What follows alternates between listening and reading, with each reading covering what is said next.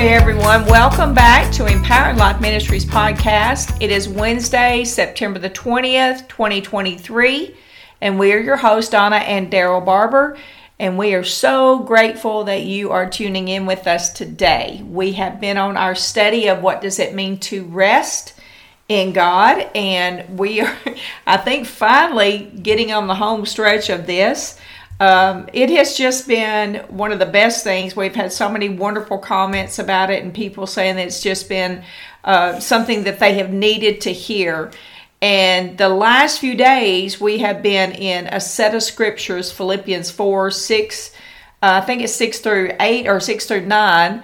And this is one of my favorite scriptures. I know David Eliff is probably going to, he's going to rag me about saying that because it is. It's one of those scriptures that really means something to me. And we're going to kind of focus on Philippians 4 and 8 today. Hopefully we'll get through the whole, we won't get through the whole scripture, but we'll start on it. Yeah. And I'll tell you what I'll do. I'll read, in the King James Version, I'll read Philippians 4 and 8, but then I'm going to go back with some thoughts I've got out of that, and then we'll go forward from there. But Philippians 4 and 8 says, "Finally, brethren, whatsoever things are true, whatsoever things are honest, whatsoever things are just, whatsoever things are pure, whatsoever things are lovely, whatsoever things are of good report, if there be any virtue, if there be any praise, think on these things." The Word of God tells you how to think. That's right. So one of the thoughts that came to me reading that verse, and I just put it down in my notes, is where we keep our thoughts determines what kind of fruit manifests in our life. And remember out of Proverbs, it said, as a man thinks, so is he. Yes. So I want you to think about this for just a moment. Good influence in our life, the scripture tells us, as iron sharpens iron, right? Somebody that's after the things of God, and your fellowship with them, and you're sharpening one another by that fellowship.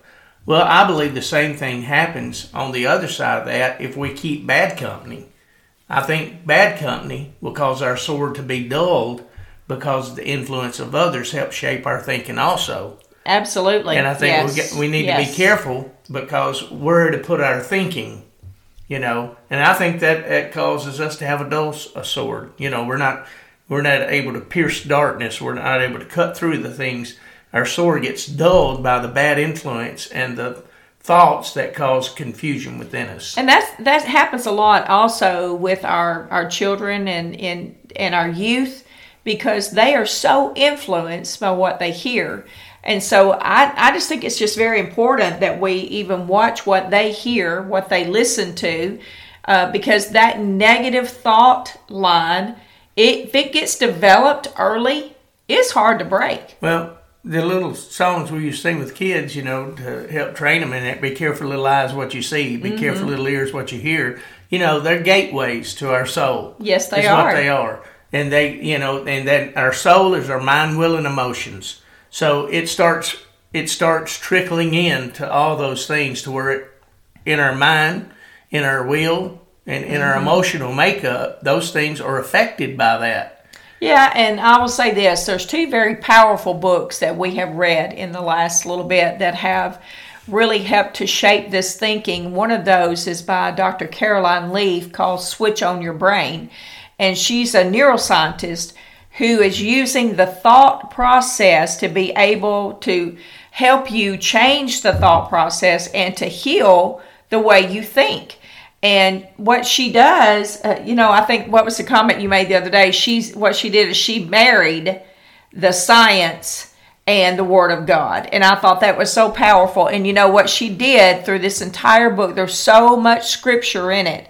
And it's not an easy read. No, it's not. It's not an easy read at all. One of her statements in that book was that science was finally starting to catch up with the Bible. Amen. And I appreciate that about her. But in reading that book, it immediately reminds me of this scripture because the Apostle Paul is trying to help them to develop a thought life that is the same characteristic of Christ. Absolutely.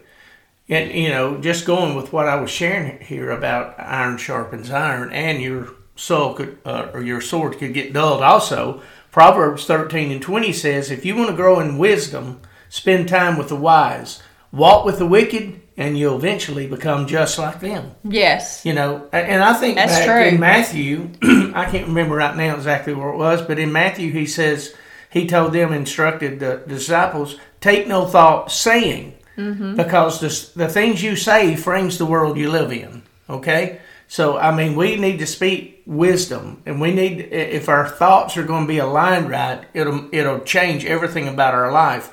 In the Amplified Bible in Isaiah 26:3, he said, you will keep in perfect peace you will keep in perfect and constant peace the one whose mind is steadfast, that is committed and focused on you in both inclination and character, because he trusts and takes refuge in you with hope and confident expectation. And what he's really saying in that, think about that for just a second. A perfect and a constant peace, that is an ongoing thing. And what he says is the one who has this mindset that's totally committed and focused on the Lord. Right. And that focus, you think about it. I think about even a set of binoculars.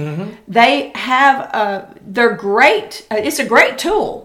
But if you don't know how to use that, and you don't know how to put something into focus, that becomes completely useless to you. But it's the same way with the Word of God. If you don't know how to put those things into practice and get focused on how the Lord wants you to think, it's not going to do you any good. You can quote that scripture all day long, but if your mind is working against you in that the entire time, it's not going to bring about any benefit. Right. And to me, it goes along with what we read at the very beginning with Philippians 4:8. Because Absolutely. in that, he's telling us how to think.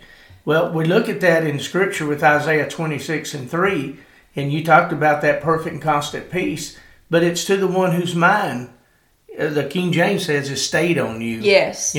So where our thoughts are determines how our character's going to be. It determines what actions we're going to take. All of those things. The way we're going to look at other people. Yes. The Scripture tells us to judge in righteousness. So all those things, the way we see or the way we think determines what we establish within us. And I want to close this part out today as we're speaking about that, because the end of Isaiah 26:3 says, this is why he does it, because he trusts and takes refuge in you. Talking about the Lord. There it is again. That state of trust will put your heart in the right place to think correctly. Amen. Well, thank you so much for joining us today. We'll be back tomorrow, go a little bit further with this. You have a great day. God bless.